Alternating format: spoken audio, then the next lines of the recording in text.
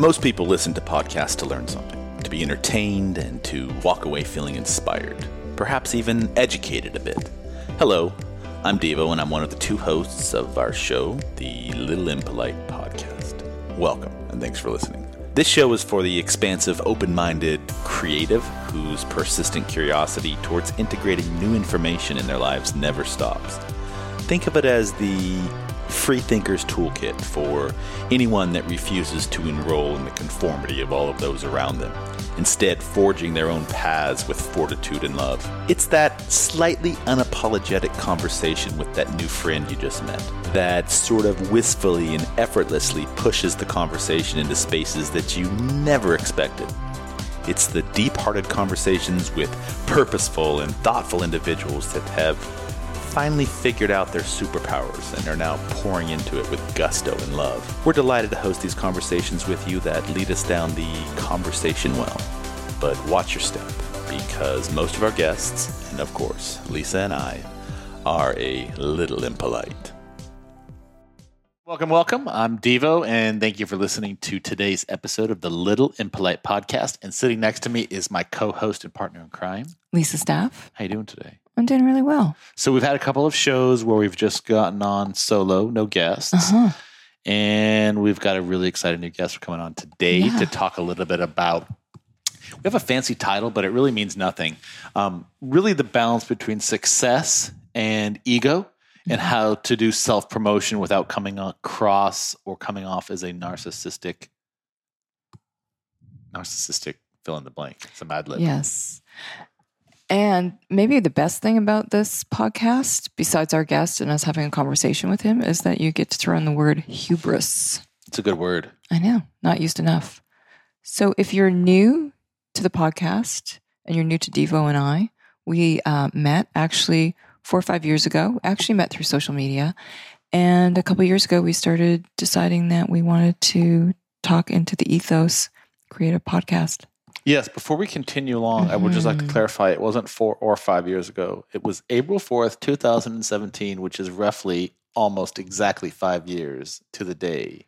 So Devo and I work together consistently. We are besties. We are besties. We are business partners, and we may be in a relationship as well. I heard there's a wedding coming up sometime soon. There could be. Sorry. See what happens when you start a podcast. So I like that. Green Room Romance. So thanks for showing up. Ooh, that's the name of a new show, Green Room Romance. I like that. Well, I like it too, but we just rebranded, so we can't do that too.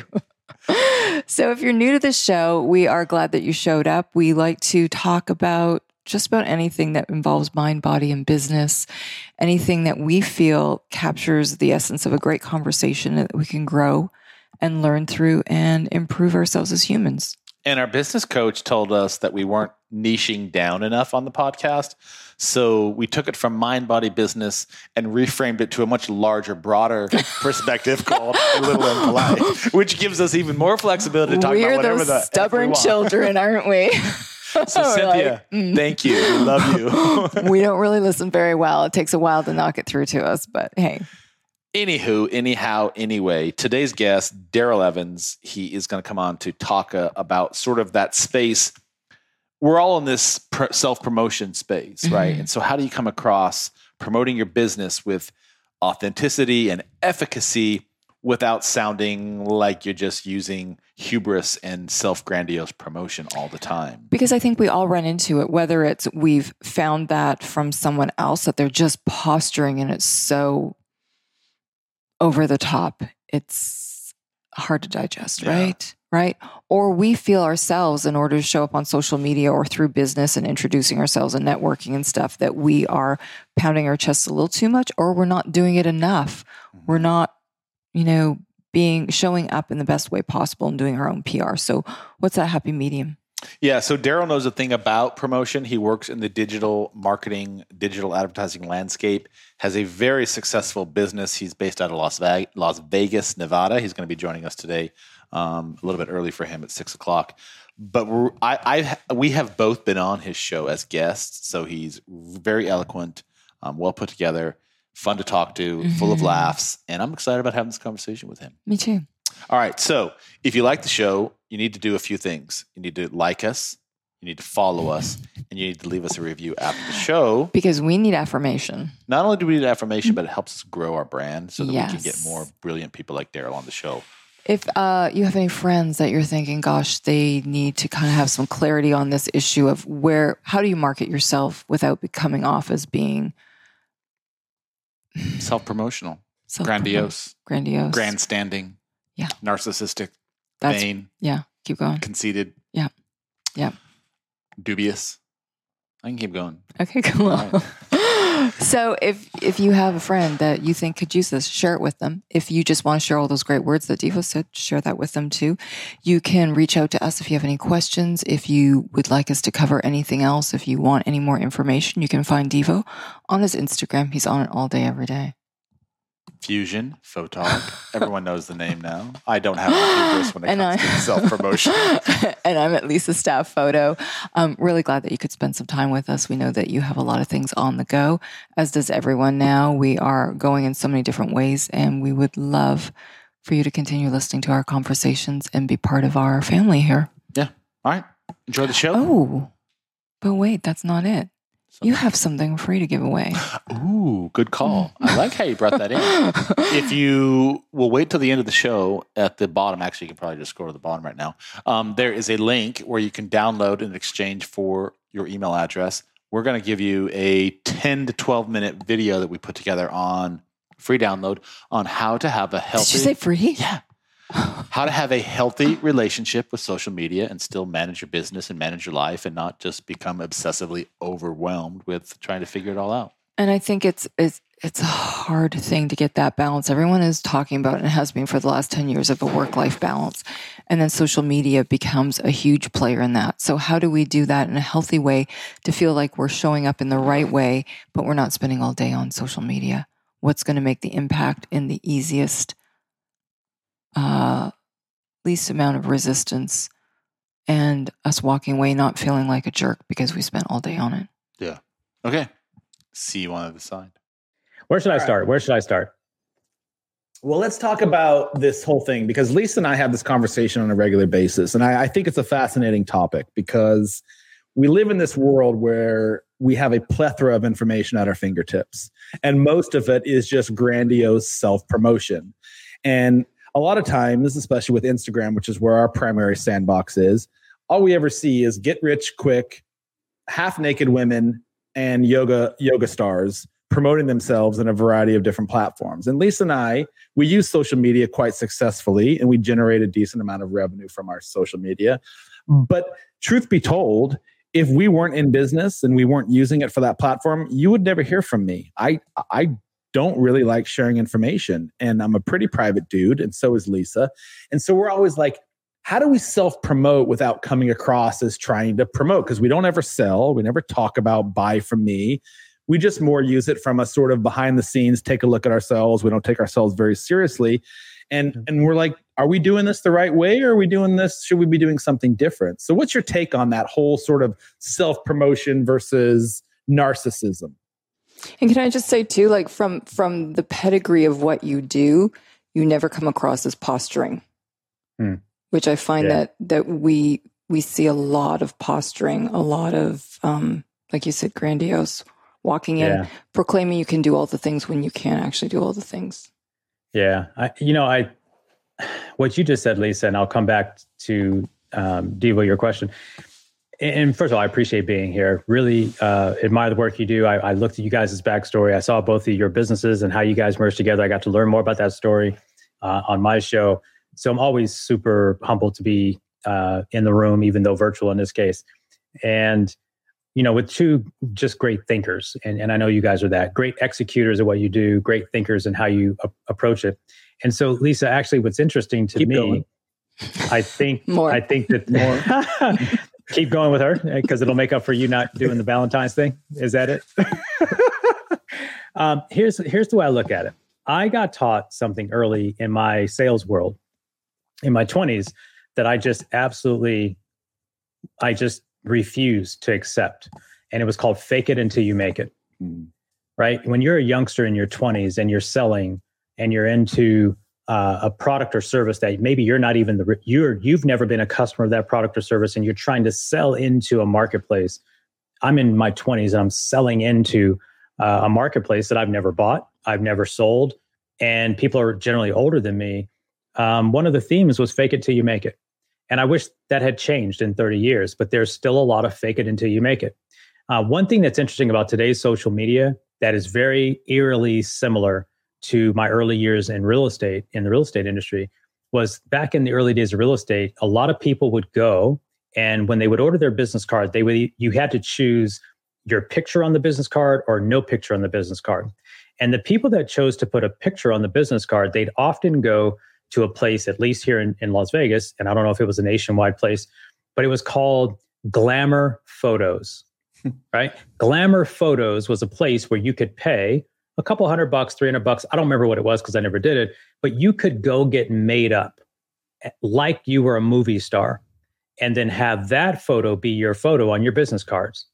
Fast forward 30 years, 20 years, 30 years to where we now have Instagram feeds, which are perfectly postured, perfectly filtered, perfectly set up.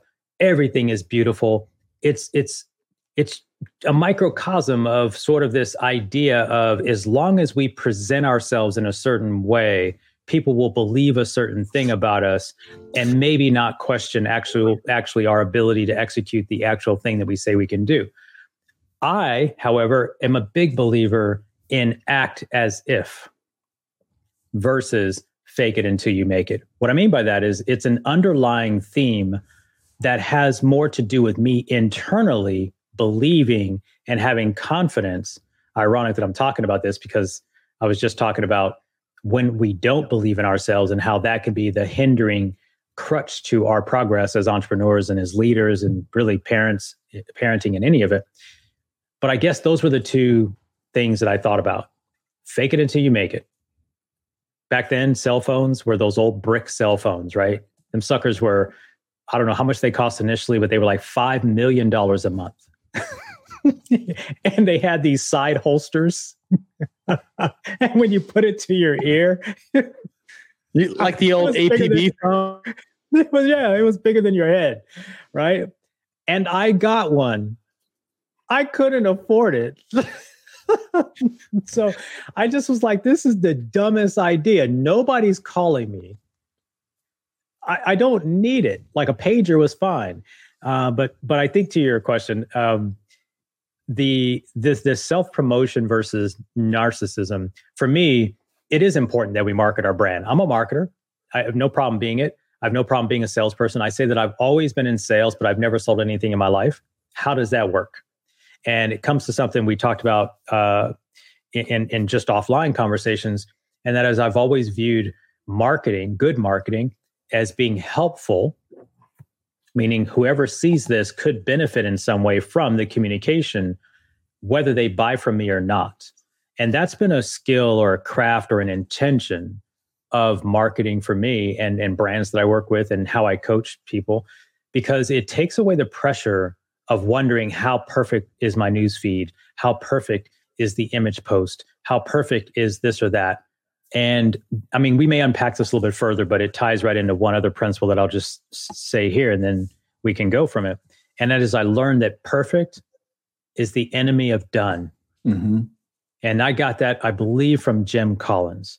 But he was the one where it was just like, we always are so critical about, is it right? Now, you guys are in the creative industry, so I'm preaching to the choir about what has to really look good. You two are fantastic at turning still imagery into stories and turning video into stories and telling people stories through the video creative. You guys are amazing. I can't do what you do. So while I'm certainly not trying to lessen the idea of high quality output, I just learned that it's better and we can get results faster if we produce a thing with the best that we have available at the moment, because a lot of us procrastinate and kick things down the can.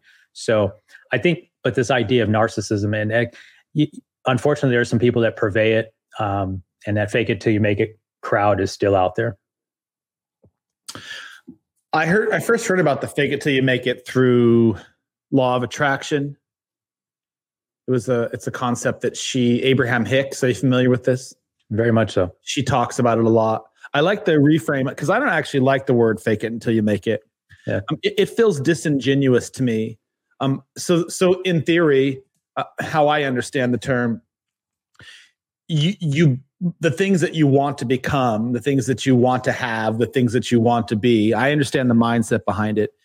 You basically have to sort of pretend that you already have that. You have to pretend that you already have the big house, pretend that you already have the nice wardrobe, pretend that you have the really nice car. My problem with that is none of those things matter to me. I don't care about having a big house or a nice car, nice clothes. I'm more interested in, I know this sounds cliche, but I'm more interested in what's the experiences that I can partake in? What can I do around that space? And so the whole idea, and let me just reframe. I like money because money enables me to do cool things. Like Lisa and I like to travel and I like to buy nice things, and I do have nice things. And so, but I like to have nicer things, and we want to buy some properties and all those sorts of things. So I understand that there's a lot of things going on. Yeah. Things. I like things. Well, I get it. Like I get the whole concept of money is a revenue, and revenue is an energy, and that's the commerce that we all live on, right? So I get that. But the whole idea of pretending that I'm not somebody so that I can feel like I'm somebody just feels really disingenuous to me. And it's never sat well with me, even though I read it in every book that you can possibly imagine on manifesting your perfect life. It just sounds like, why would I do that? That just feels disingenuous. Yeah. I actually, I love what I like the analogy and how you bring up Esther Hicks, because I'm not a massive student, a longtime follower of her work, but I'll share a thought that comes to mind when I think about what I hear her say. Cause I remember reading, seeing the movie The Secret and just didn't get it. 2008, I just like, what are they talking about? And so so I don't want to go there. But here's what I've learned as I've matured, because I also struggled with meditation. When I first started meditating, I just struggled with all of it. But to your earlier comment of being learned, I have spent time trying to uncover ways to feel better using, Esther says that word a lot. I've become more mindful of how I feel. What I've noticed about the things that I've been able to acquire in my life, just like when you have the success through the economic metric that we call success, revenue, et cetera, I enjoy the things just as much as anyone else does. But I also realize that it doesn't change how I feel. And I want to feel as good as I possibly can in the acquisition process that would bring me the outcomes of those things. Meaning, my life partner and I hate to call her my girlfriend, but that seems crazy at 51, 52 to be saying girlfriend, but we've been together for 11 years. And it's interesting because she's massively excited the day that we put the trip on the calendar. We just put one on the calendar. She gets excited the minute we book the dates. I book the dates and then it goes on the calendar, just like any other event. When I get there, I become somebody different. Because I just don't know why that is, but I just think it's different ways human beings process their level of excitement. So at times she can say, you don't really want to go, do you? Oh, no, I want to go. Yeah, but you don't seem that excited. And it's just that I just recognize that it's an event in the future and I have to deal with a now today. And I live in now moments because I think all of us as entrepreneurs specifically, we have, and leaders, and we have things that we have to do today that require us to be in a state of feeling today to produce that outcome or push that measurement forward. But I'm like you, I'm much more of an experienced person. I'd rather spend a few $100s on dinner than a few $100s on a pair of shoes. I dropped my suit wardrobe after I left the world of financial services many, many years ago. I got invited to a black tie thing. And I rented a tux. I don't need one. I don't need them. I don't need 5 suits, 20 suits. I don't need custom made stuff. I'd rather take photos. I'd rather have those photos tell a story. And I think that comes back to marketing, if you think about it, as it relates to social media and how we promote ourselves. Like, what do you want people to feel when they come across you? I was just asked this the other day. Someone asked me, what is a non-negotiable core value for Daryl? And it wasn't just in marketing or sales, it was about being in business and about in life. And it does apply across the board. And it's 3 words. It's positively impact lives. And what I mean by that is, and it took me a while to come down to that. It was actually, I want to say it was somebody who I saw on Instagram or not Instagram, Twitter years ago. He was a big name influencer, but he's a good dude. And he simply said, how would you describe your mission statement in 3 words? And I wrote it down and I wrestled with it and I wrestled with it and I wrestled with it. And I said, if I just disappeared today, and I asked this question on my show, if today was the last day that you were here on this planet, what would you want everybody to remember you for? And I think it comes down to those 3 words. It would be that I don't know what it was about that guy, but I just seemed to feel a little bit better, or I liked his energy after our interaction, whether that was a short interaction and we were just passing each other at the store. I talked to a Rams fan yesterday, and it was, San Francisco 49er fan yesterday before the game. And we just beat them. Baseball. Lisa, that's Thanks. Baseball. Thanks for the tip. And so the interesting part about it is, I say this to say it could be a short interaction between 2 people who don't know each other, but I just don't want them to feel bad. Like, I don't want anyone to say and look at me and say, man, I don't want to be around that guy. And I would just hope that if anybody said anything about me, it would be that, man, it's just when I was around him, I enjoyed the time for whatever that is. So for me, positively impact lives was one of those core values. And I think I just approached that in how I've done marketing and sales and business and team building. I know my team members are going to move on to other businesses and other companies. I mean, I've been fortunate. We've had 6 team members, I think, go on and start their own business from having gotten their training from us. And I'm all good with that. Like, it's my job as an entrepreneur to give people pathways. Not my job to give them a job that they should stay at forever. I just feel like, could it be a place where they feel positive about how our interaction was? So I don't want to go long-winded on that, but that's just kind of maybe how I approach it. And I just don't get caught. I like metrics. Yes, I like analytics, and I know all the numbers. And yes, at the end of the day, when I'm getting paid and when we're getting paid to drive revenue, that stuff matters. But we also are superhuman in trying to say that we're still talking to a human being on the other side of whatever it is we're doing: product sales, product marketing, service sale, all of that. It's all just human to human. I love everything you've said. I've taken down all these notes. I'm sure we'll never get back to all these other points because we'll kind of like open up all these other things. But we are all essentially selling, aren't we? It doesn't matter what area of our life we're in, whether we're actually entrepreneurs or, working in a corporate situation, whether we're parents, whatever. We're always selling what we believe to be right.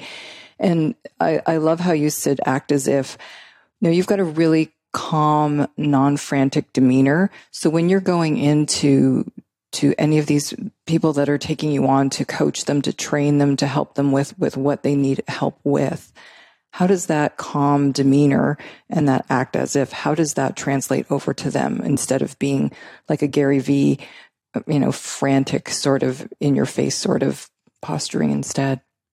It's a great question. I just finished a call, and I think the simplest answer is, you said it before, I don't come across with having this posture, but I do have a posture because I'm clear about who an ideal client is for me. I'm clear about who an ideal customer is for our agency. And it's interesting. It's not just about how much revenue they make. It's not just about how long they've been in business. It's about the energy of the entrepreneur and their long-term intentions. And so for me, I don't have to get frantic in that I'm interviewing them as much as they're interviewing me.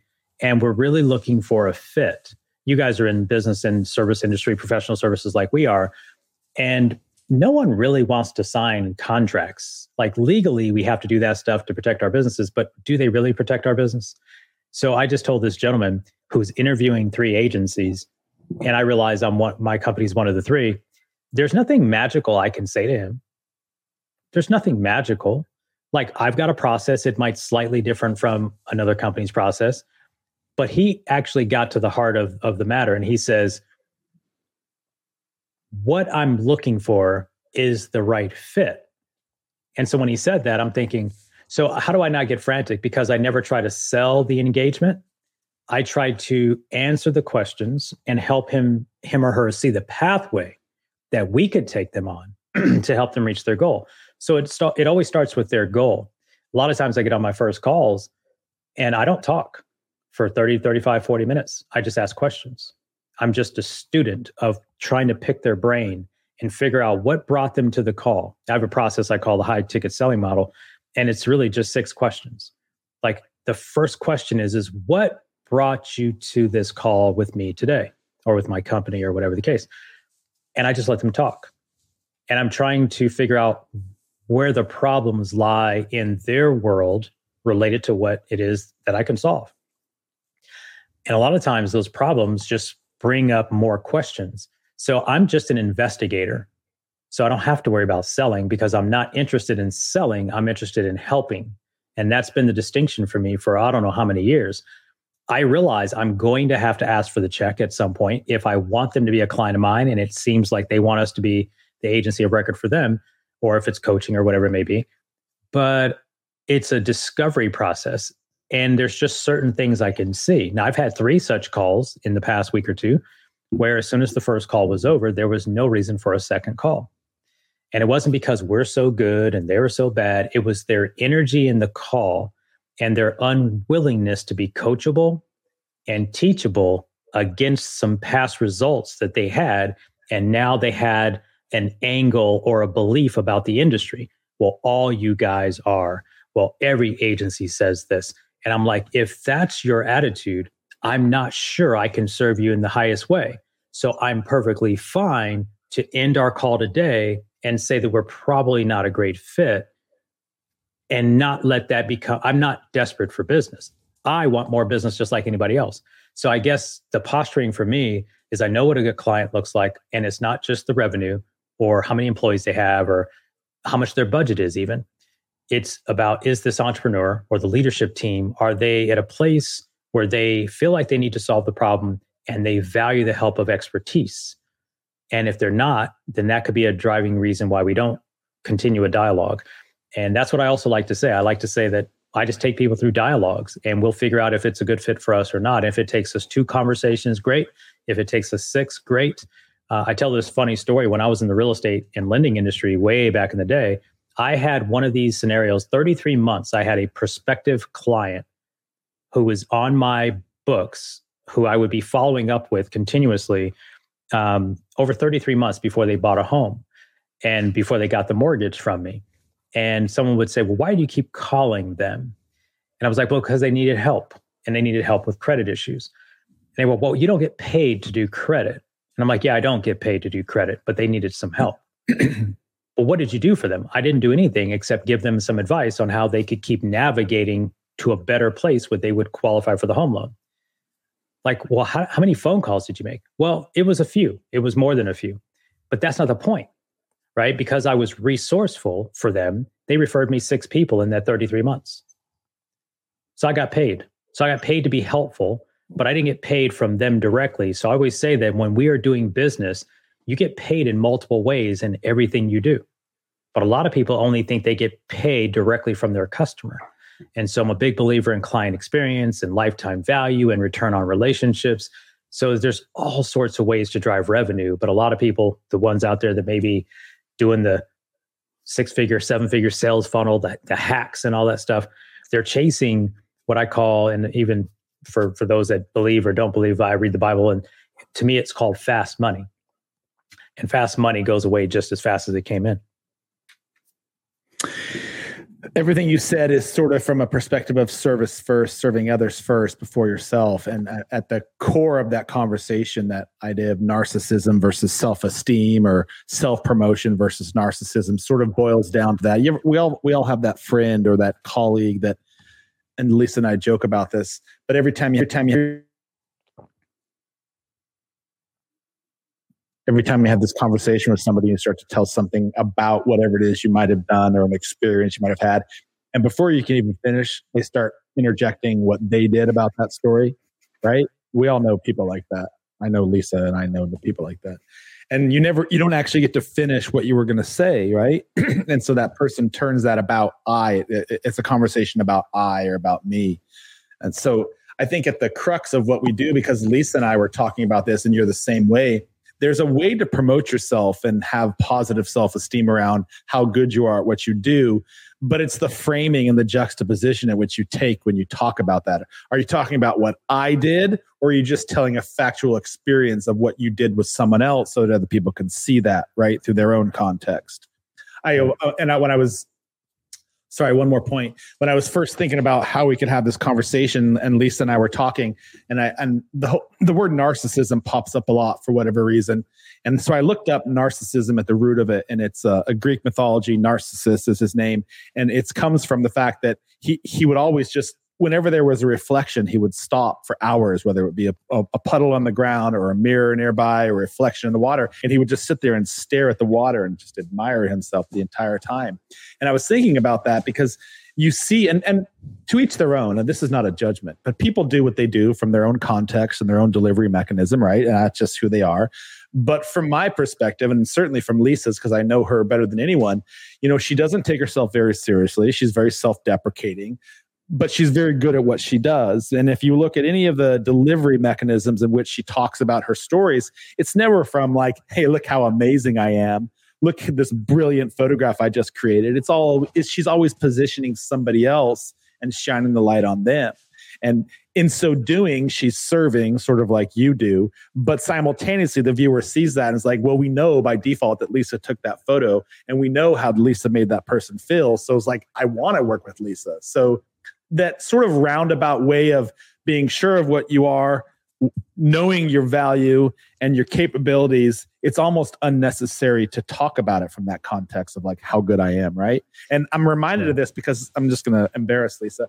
Lisa and I got in a little argument earlier this week, and the context doesn't really matter. But I found conveniently right before Valentine's Day. That's why I didn't get any flowers. Airing your dirty laundry. Yeah, hello, it's planned out. Gotta go. Fake it till you make it. And I found myself sort of in the context of the conversation, which, by the way, was slightly taken out of context, Lisa. But I found myself having to defend my honor as if I had to show how proud I was of something I had done. And, Lisa called me out on it like she always does. She always calls me out on my bullshit. And, through self-reflection, I sort of realized the true value of what I do, and the true value of what you do, Daryl, and the true value of what Lisa does, and the true value of any entrepreneur, to be honest with you, is how we show up and serve others. And it doesn't really matter what we do, because it's known by default that we're the creators of that in the first place, because we're the ones who enabled our client or our friend or our customer to sort of have the limelight, if you will. So, the long and short of everything I just said is I think that it's because I had this conversation, by the way, Lisa, with my client beforehand. She's like, I don't know how to talk about myself. But she's really good at what she does. And I'm like, social media is not necessarily your platform for you to be a narcissistic prick about things and stare at yourself in the reflection all day long. It's an opportunity for you to show up and share your value proposition with other people and show what you've done for the people that you've worked for and tell the stories about that. And in so doing, you're giving people sort of a pull back the curtain opportunity to just see how great you are. And it shines by itself when you authentically talk about it from the context of not I, but a we concept. Does that make sense? So I love that. Let me throw one piece out that may help with, because so there's two things. You're going to help me to stop being mad at me? I'll do my best. I think the only reason you're getting away with this is because you guys aren't in the same room. You're in Charlotte and she's elsewhere. She'd probably be punching you in the chin right now. No, he'd be making dinner for me. I'd be fine. Oh, that's how he makes up. He just says it all the time. So two things that were interesting, right? And I think for anyone who is servant first leadership, like servant leadership, we've heard this phrase before, and I think that's where we draw the distinction. Some people get caught up in serve, never make money. I teach people how to make money. Let's be clear about that. I don't back away from that. $300 million is where I had to stop the number. We're probably heading more towards $500 million. And that's because of rules with the FTC of us talking about it. So I can't talk about it. I can prove that much. I can't prove much else. So the reality is I'm in the business to help people drive revenue. I make no mistake about it. I'm unashamed about that. What I am interested, though, in thinking about is it's really important for us to believe that we are the best in the business at what we do. Like that level of confidence, I think, Devo, to your point, doesn't necessarily have to show up in a braggadocious way, whether it's face-to-face with your client and sales interactions or on social media. What I think has to be there, though, is this internal confidence and belief. Like, I'm willing to go toe-to-toe with anyone in the world at what I do in terms of growing companies' revenues. Doesn't mean I'm going to win, but I have to be willing to get into that contest on Monday morning and say, if this is an opportunity to start from scratch and grow a business, the guy that I just spoke to an hour ago, he says to me, why are you interested in my company? Like, what? It was a fantastic question. Like, he's trying to vet us, we're vetting him. He's like, but why are you interested in my company? Like, is there anything interesting about what we're doing that your company's interested in? And I said to him, I have no clue about your product. I don't know. It's being manufactured in India. I've just heard superficially what it is. I said, let me tell you what I am interested in. I'm interested in you as an entrepreneur. I'm interested in your vision for what you want to do with this company. I'm interested in what you've done over the last 9-10 years. I'm interested in the certainty of where you are with the business. I'd rather partner with someone like that than someone who comes through the door telling me they want to go from $1 million in revenue to 20 million next year. That's just unrealistic. What I mean by this idea of confidence and belief, I think we all have to have it.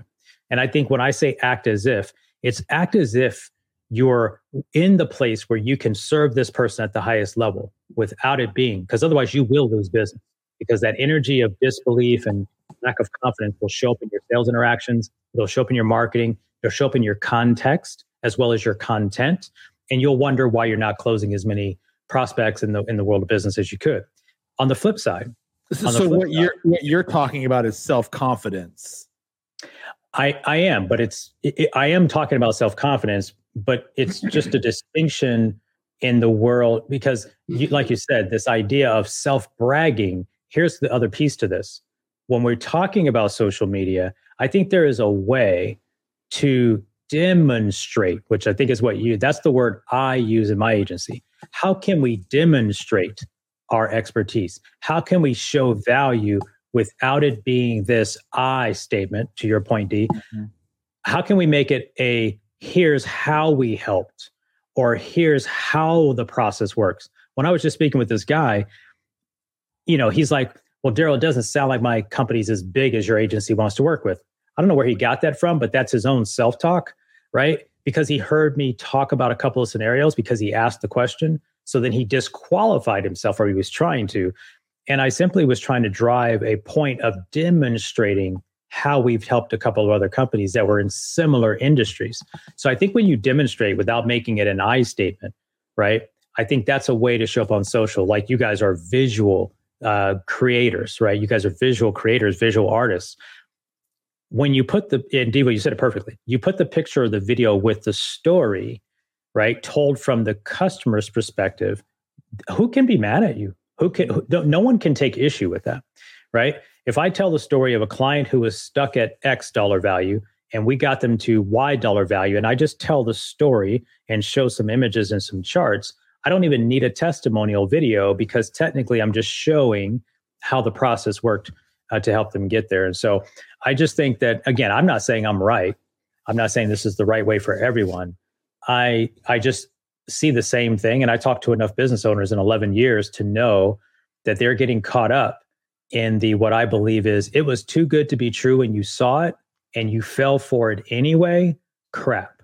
I'm just over it. For me in the digital marketing space, I'm just over it. And I wish we could put together some sort of professional association that just found a way to ban these folks, get them out of the place, because unfortunately you can go to udemy.com, nothing wrong with udemy.com, and buy a course for $15 or $29 and literally lay your shingle and pretend to be an expert. And a business owner has no idea anything else other than that you figured out some of the vernacular over the weekend. And I salute the person who decided to do that. But unfortunately, I hear too many stories where business owners were so frustrated because they gave thousands and thousands of dollars away and didn't know the difference, because it's easy to make it look like, that braggadocious thing is a piece of cake. Going back to the 90s, putting the glamour shot on your card and making it look like you drive a Mercedes-Benz when you park around the corner. I'm telling you a real story. I remember somebody used to drive a little Nissan, I forget what it was called, a little small Nissan, two-door thing. I think it turned into the Sentra later, and they would never park in front of their client's house because they dressed a certain part and looked a certain part. But if you saw them get out of the Nissan, you'd know they were fake. That's kind of the world that we're living in this digital world. So I'll leave it at that. I think it's really important what you said, just learning the vernacular, because that is happening a lot more than we really realize in all sorts of industries, that people come and they can kind of repeat things that they've heard, but they don't have the experience. And I think it's really, really important how intentional you are. You know, you've been talking about it a lot. It's not just that things have fallen into place for you. You've been very intentional about it, and you're very intentional about vetting and, just having the right fit with who your client is, because that intention, that really demonstrates that alignment that you can make with them. And when Devo was saying ridiculous things about me, honestly, it's those relationships that you create with those people that you're aligned with that elevate you all, right? Yeah. And when you're intentional about that alignment beforehand, before you partner with them, you're not wasting anybody's time. You're investing in your time and their time. And then that gives you that confidence after, because this is what you were able to do because you've aligned with them properly. It's not a quick sale, and it's a lot easier to make these relationships that last than selling. Like you said, by putting that value in with that one client that you weren't necessarily getting that return on, that actually magnified many, many times over. And I just realized, and I realized, I love the word intentional. I appreciate you bringing that back up. I think the key is I recognize I get paid in more than one way, always. I never just get paid in cash or on a monthly retainer. I get paid multiple ways. To me, the value of my relationships over the last 25 to 30 years far exceeds the value of cash converted in a sales process. It just does. We have not met face-to-face. We've met through phone and Zoom. And the value of our connection, while it has not resulted in cash today, that wasn't a criteria of us getting together. But the fact that we have an opportunity to talk to each other, learn from each other, support each other as entrepreneurs who are thriving and who have similar minds, it's intangible to put that value on it. But I wanted to say one other thing about intentionality, and I think it runs through, if we use intention the way I've done it, is I'm intentional about my personal time as an entrepreneur. Like I'm not into I did it in my 30s. I'm not going to lie. I did the hustle and grind, burn the midnight oil. I did it. I got to my 40s and I was like, that S is for the birds. Like I know this, I'm not going to do it. So I got intentional about my personal time. I got intentional about my health. I got intentional about my mind space. I got intentional about who we hired and who we didn't hire. I won't hire an employee that a team member, by the way, that's intentional as well. I don't hire employees. I hire team members. And every now and then I have to catch myself because I'll say it every now and then. But the intention for me, having a boutique agency, which simply means we don't have 100 people working for our company. You know, we between full-time, part-time, and contract, we're usually between 20 and 30. That's a small company. I just don't want people in my company who are just trying to collect a check, you know, because everything we do matters to our clients. So I just don't want someone who can just come into maybe they're being a corporate employee who has this big infrastructure and they can kind of hide and float along and they're not really ambitious. No, I have a specific set of interview questions that we run our interview candidates through where we're looking for their intention. Like, what is their intention for coming to work with us? And there are a couple of things, I even said this a few weeks ago to someone, that the first interview, it's the same 5 questions to any candidate that comes to that first interview. And the moving on has nothing to do with their skills. It has nothing to do with their skills. So to your point, Lisa, about intentional, you can take intentionality to a lot of different places. So intentional about your personal life, intentional about your health, your well-being, your wellness. You guys are readers. Devo, you're a reader. That's intentional. And that sets the tone. So acting as if isn't just this esoteric thing that you can decide to do and it's just going to manifest automatically. So Devo, I'm with you on this automatic manifestation. But no, you're going to then be led to the right books, the right connections, the right seminars. That's what I've noticed in my journey of 30 years is that it's acting as if, well, if I'm not that person today and I need to become, then I think what does happen in the universe is it opens up doors and pathways for you to get the right connections, people, places, and things that you need to be associated with. that'll help you become that and build that level of self-confidence inside you. At least that's my experience. Or you can just hire yourself a good wingman that just follows you around everywhere you go and sort of just drops knowledge for you in advance. That's a good way to do it. I don't know anybody who does that. We actually have people that do that, though. Honestly, if you think about the relationships that you've established with your business counterparts, how many times do we get shout outs about, and on social media as well, about how great we are? They'll tag us. They'll say something great about us. They'll write us a Google review, whatever it is. Those are our wingmen. Yeah. Oh, I'm sorry. I thought you were taking the jab at Mr. V. My bad. Oh, no, yeah. I thought you were taking a jab at having the videographer following. No, not at all. Gotcha. No, you're talking about your fans and your advocates and your past clients. Gotcha. No, if we could find somebody who was actually decent at what they do and wasn't going to break our bank account, we would have somebody following us around in every photo shoot, because it's the stuff behind the scenes that my clients want to see. It's the stuff that whenever I can, I try to film for Lisa and vice versa, just so we can sort of show, like, we don't sell photography or videography. We sell the badass experience that we provide for our clients, and we want everyone else to see that. And when we do see it, it's usually in a sort of a self-deprecating wingman capacity. It's not like, I'm not sitting up there staring at myself in the mirror, guys. Hey, hold on, let me take this call right now type of approach. It's like, sorry, go ahead, Lou. I was going to say it'd be interesting to see Daryl as well in his flow state when he doesn't even realize what he's doing. He's just in that state doing it and giving value. It'd be interesting to have that behind the scenes as well. Yeah, it is interesting, right? I've never really been the personal branding guy. I'm starting to move away from that because I've always been kind of a data and analytics guy and a human behavior guy. And I've been pushed, if you will, to move towards personal branding, which sort of started with the podcast. I don't know what that looks like. It is interesting. I've listened to a couple of podcasts I've been on. I started doing that recently.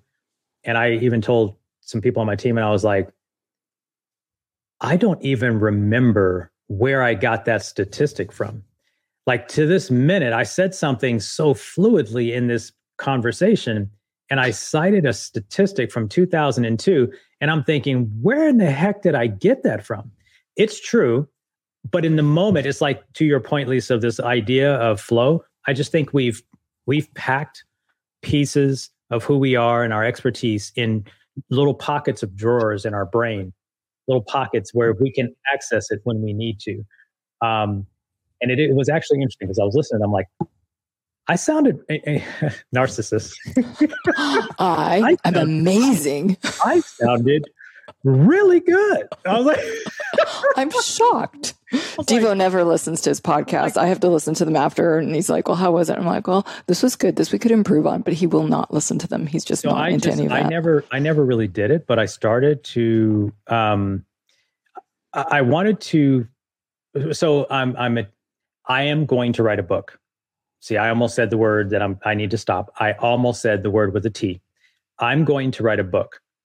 Someone recommended that, well, since you've been podcasting for the last 2.5 years, and since you've been starting to be on other people's podcasts, why don't you get all the transcripts and start looking for the themes?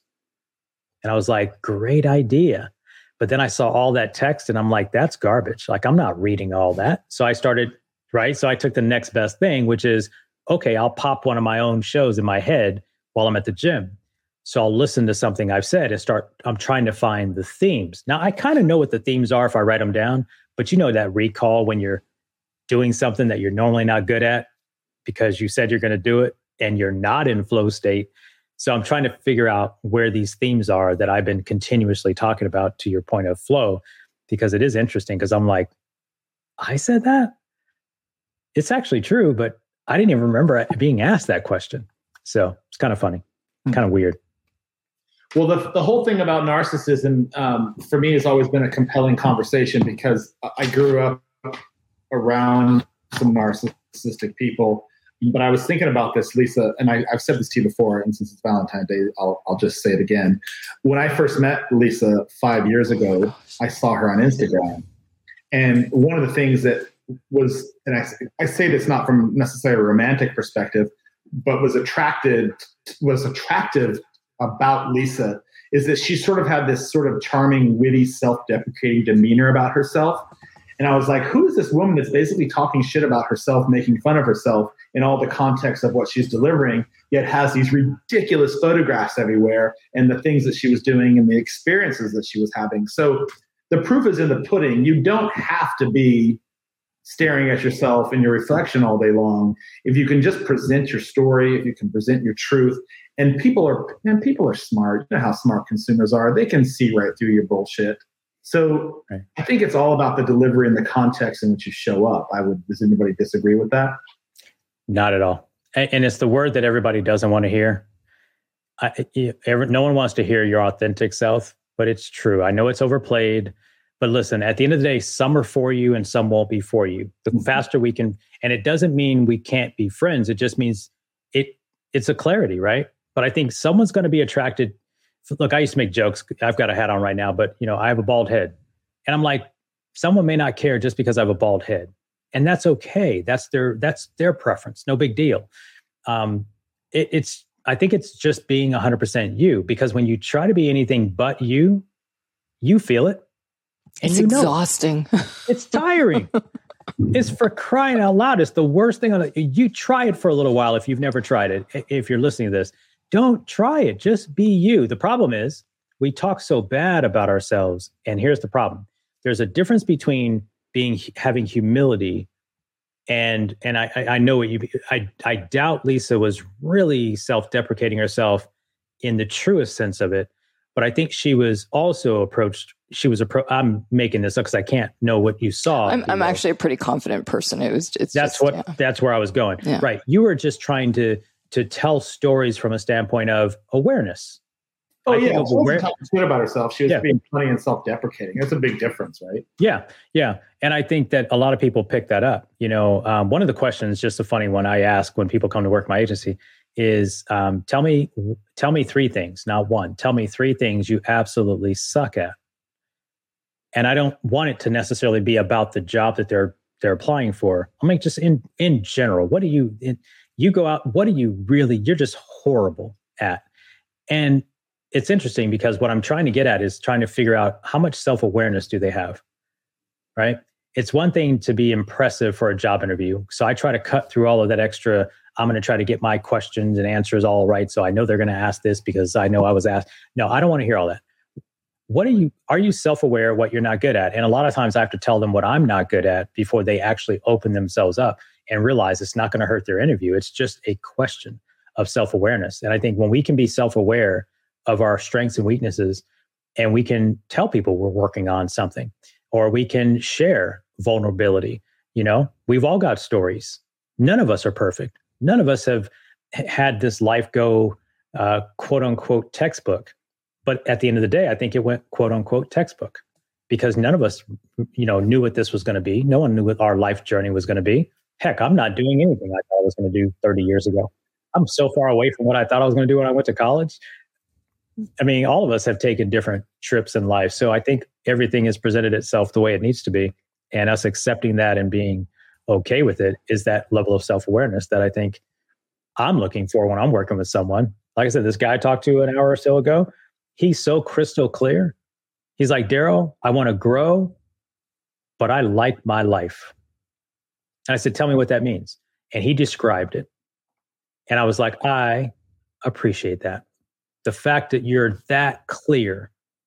And he's basically saying, this may not make us a good fit, but this is where I'm at. And I said, because of that clarity, I can see us being a good fit, right? It's the randomness of people trying to be something they're not is where I can't coach anybody like that, right? But if you tell me you want to move at a 20 mile an hour pace, great. And if you have the infrastructure to move at 180 miles an hour, great. But as long as we're clear on that, I think we can serve each. We can be of good value